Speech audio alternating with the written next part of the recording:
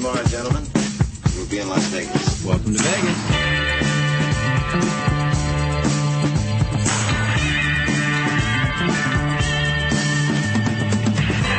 Las Vegas functions on a 24-hour-a-day schedule.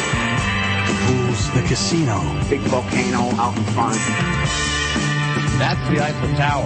Bellagio. Riviera. The Mirage. Flamingo. Sahara. The MGM Grand. This isn't the real Caesar's Palace, is it? I want to gamble. They always put the machines that pay off the most right in the front. Good luck. The Strip is just the most amazing stretch of road, I think, probably anywhere in the world. Kicking ass in Vegas. Vegas, baby. Vegas, baby. Welcome to Las Vegas. Good evening, sir. Hello, how are you? I am quite well. I am enjoying, you're familiar with the place that I like to go snowboarding, right? The Breckenridge? Yeah, of course, in Colorado. Yes, I recently found that Breckenridge has a beer sampler, and I am thoroughly enjoying it. Oh, that's excellent. Yes. How about you, sir? Are you enjoying a drink this evening? Well, I am enjoying a drink, but it is non-alcoholic. Having consumed a half a bottle of vodka last night, I'm staying away from it tonight. Well, you got to equalize out, sir. Yes, absolutely. So this is what we've been waiting for. I don't want to go so far as to call it a dream, but this is what inspired us. Yeah, Mark and I are very pleased and excited to bring our very first Vintage Vegas bonus round feature on this episode. A couple of words before we get into the show. When Mark and I sat down and discussed doing a Vegas-themed podcast, we had intended on doing something a little bit different. While we have a great time bringing you the news, coming attractions, and all the other normal segments on the Standard Weekly show, it doesn't really complete the vision that we had for the 360 Vegas podcast. We really wanted to take a step outside of the box and bring content to the show that is interesting, entertaining, informative, and unique from other Vegas shows that you have available. On this episode, we're going to take a step back in time and take a look at Billy Wilkerson, a key figure in Las Vegas history.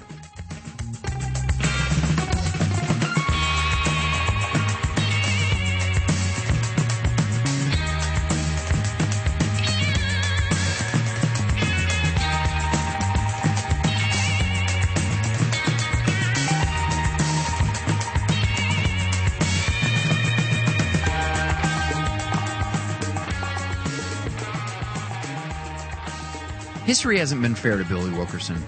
For years, a myth has lived in romantic Hollywood lore that Bugsy Siegel is the father of modern Vegas, when in truth, it was stolen and ruined by the notorious gangster who caused the project to end up costing 6 times more than its original projected cost. When it finally opened, it was a disaster of such catastrophic proportions that the partners he had in the mafia killed him for it. Now it's time to set the record straight. Billy Wilkerson was the founder of The Hollywood Reporter in 1930. Now, The Hollywood Reporter was the first daily entertainment industry trade paper. It reported on movies, studios, and personalities in a very candid way. Wilkerson became one of the town's most colorful and controversial. Each issue began with an editorial by Billy, which at times exposed corrupt studio practices, insider info, and standard things that you would expect to hear watching Access Vegas or TMZ. Billy's column went on to become one of the most widely read columns in the industry. Yeah, and as a matter of fact, it was reported that President Franklin D. Roosevelt actually had a copy of the paper airmailed to him daily. Billy became infamous for his solicitation of advertising. Studios were literally blackmailed to support the paper and suffered coverage blackout if they didn't. In fact, Billy burned so many bridges at one point, all the studio heads banded together and refused all advertising to Wilkerson and deprived him of news from their studios. Yeah, it went so far as where Wilkerson's reporters were actually banned from the studio lots. So Billy told them to climb over the studio walls and sift through the executive's trash. This produced a ton of incriminating information that Wilkerson gladly reported on. Now, Billy diversified by opening high-end nightclubs and restaurants. It was said that he brought Paris to Hollywood. He opened them on Hollywood's social circle, Sunset Strip. He owned Vendome, the Cafe Trocadero, Sunset House, Ciro's, LaRue, and Ligon. And they contributed much to the golden era's dazzling glamour. Now, Wilkerson became the nation's most successful restaurant and nightclub owner. Billy was an insufferable workaholic, and it contributed to his 5 divorces. He was also a compulsive gambler. In fact, it was said that everything he did in life was compulsive. Yeah, he definitely had a compulsive personality. He was the kind of guy that would sit down and drink 20 Cokes a day and smoke 3 packs of cigarettes. He would work in the morning and go to the track in the afternoon. He always was known to keep a pair of dice in his coat and a deck of cards close by. He also used to go so far as to bet with his patrons in his restaurants, and if they won, they wouldn't have to pay for their bill. Now, in the 20s, gambling and prostitution were easily available in California until they were made illegal in the late 1930s. This forced people like Wilkerson to get their gambling fix elsewhere. Billy's favorite place quickly became Las Vegas. He would charter a plane in the morning, spend a few hours at the tables, winning or losing around 10 to 20K before returning home to Hollywood. Like most gamblers, Wilkerson was also very superstitious. He had a rabbit's foot on his keychain that had gone bald from all the rubbing that he used to do. And then he actually used to say Hail Marys as he rolled the dice. Wilkerson eventually came to realize that he had a problem, and he shared his concern with his friend Joe Schneck. He was the head of the 20th Century Fox Studios and a fellow card player. Wilkerson shared the vast amounts of money that he had lost to gambling. And by fall of 1944, his gambling debt was over $1 million, and it threatened to bankrupt his business. Now, Joe offered a suggestion. Be on the other side of the table. Build a casino. Own the house. So, as much as Billy loved the casinos in Las Vegas, he hated the desert. The whole thing really lacked the kind of glamour and sophistication that he was used to in Hollywood and California. When Billy realized the potential of a place like the ones he had in Hollywood as a casino resort in Las Vegas, it could really attract the Hollywood types. So Billy knew that he was going to need something on a grand scale and much more than just a casino if he was going to attract those kind of people that frequented his clubs and restaurants in Hollywood. So he envisioned a place unlike any in Las Vegas had seen at that time. He wanted to not only cater to gamblers, but he wanted an oasis to people who just wanted to relax.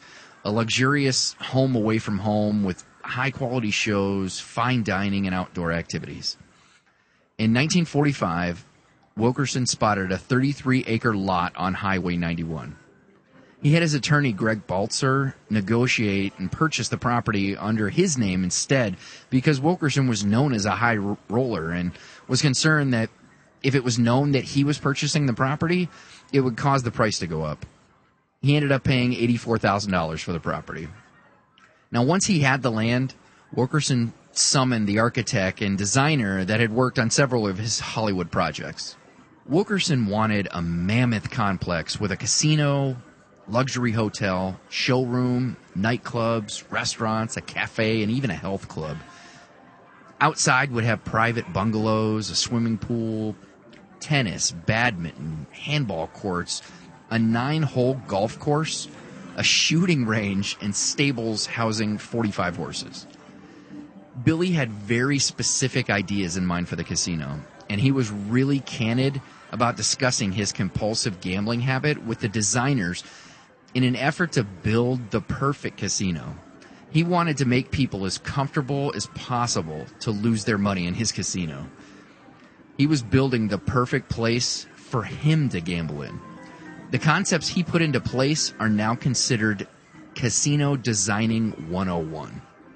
Yeah, he wanted the casino to be in the center of the hotel, so you couldn't really move about the property without passing through the casino to get from one area to the other. He also wanted no windows because daylight interfered with gamblers' concentration, and the interior lights would always be dimmed in an effort to disguise the passage of time. There was also no wall clocks. A gambler doesn't really need to be reminded of other obligations. He wanted everybody to forget about the outside world. Additionally, all the staff in the casino and the hotel would be in formal wear. And Wilkerson also had custom gaming tables with curved edges and leather cushioned pads that would be very comfortable to play around. Standing diminished the pleasure of the game, so he mandated that chairs and stools be at every single table. And his hotel would also be the first in the United States to utilize air conditioning, finally making the desert habitable. Construction was started in 1945, about 1 year after the property was purchased. Yeah, Wilkerson was actually having a lot of trouble coming up with a name for the property, something he usually did long before the projects are completed and usually inspired from his many different travels. He was a big fan of exotic birds, After going over dozens of bird names, he settled on the pink bird he had seen during a trip down to Florida and had a graphic designer work on the logo for the Flamingo Club. Now, Billy was smart enough to know that he didn't know how to run a casino, so he tapped the talents of Gus Greenbaum and Mo Sedway, who were, at the time, running the El Cortez for the Mafia, often referred to as the Syndicate. It was common to have casino operations subcontracted out in those days for a cut of the profits as a silent partnership. Now, Billy was familiar with Gus and Mo because he owed them $100,000 in gambling debt. Right. As the plan for the property grew, so did the budget. Nearly a third of the construction was complete when Billy ran into financial trouble. Materials were hard to find and expensive to purchase during post-war period. Cost inflated to $1.2 million because of the materials inflation, and Wilkerson didn't have it. He had already invested $300,000 into the project. He hated borrowing, but approached Bank of America, who at first declined him because they already extended him a line of credit for $200,000 the year before. Using the Hollywood Reporter as collateral, he was able to get Bank of America to agree to give him a loan for $600,000. He got another $400,000 from longtime friend Howard Hughes, but he was still short $200,000. Yeah, and as Billy had done so many times before, he took $200,000 and tried to win the rest of the money at the tables and ended up losing all of it. So Wilkerson had to resort to offering discounts on advertising in the Hollywood Reporter and in exchange for surplus lumber and metal from the studios. He even threatened some studio execs that their movies would not be reviewed if they didn't contribute to the cause. However, the materials that he was able to get from them were little value to the project. So in January 1946, the project came to a complete halt. Billy paid off everyone in cash and left the unfinished Flamingo. Yeah, Mo Sedway actually brought Wilkerson's project to the attention of Meyer Lansky and proposed that it could be a unique opportunity for the Mafia to expand their legitimate business ventures. Yeah, in 1946, many believe that Meyer Lansky was one of, if not the head of the syndicate, since Lucky Luciano was deported to Italy and barred from ever returning to the U.S. It took some convincing, but eventually Lansky saw the potential in a grand project like this and decided to invest. The group sent a representative to make Wilkerson an offer. In February of 1948, the project had been dormant for over a month. A man walked up to Wilkerson and said he was from a New York firm and was interested in investing in the property. In exchange for funding, Billy would retain a 1/3 share in the project. He'll be able to call all the creative shots, be sole owner and manager of the property when it opened, and the investors would be silent partners. When asked how much he would need to complete the project, Wilkerson quoted $1 million, and while he was very interested in the proposal, demanded to retain complete ownership of the land, to which it was agreed that he could. So, on February 26, 1946, Wilkerson received $1 million to complete the Flamingo and a 1-year deadline for completion. 1 month after construction resumed, Mo and Gus brought Benjamin Bugsy Siegel to the construction site and informed Billy that Bugsy was his new partner. Yeah, Bugsy was commissioned by Meyer Lansky to keep an eye on their investment. And this is kind of where history takes a little bit of a turn as far as what we know and what is popular belief. Absolutely, yeah. At first, Bugsy had no interest in any assignment that took him to Vegas on a permanent basis. He had just recently moved out there. We hope you've enjoyed this premium content preview.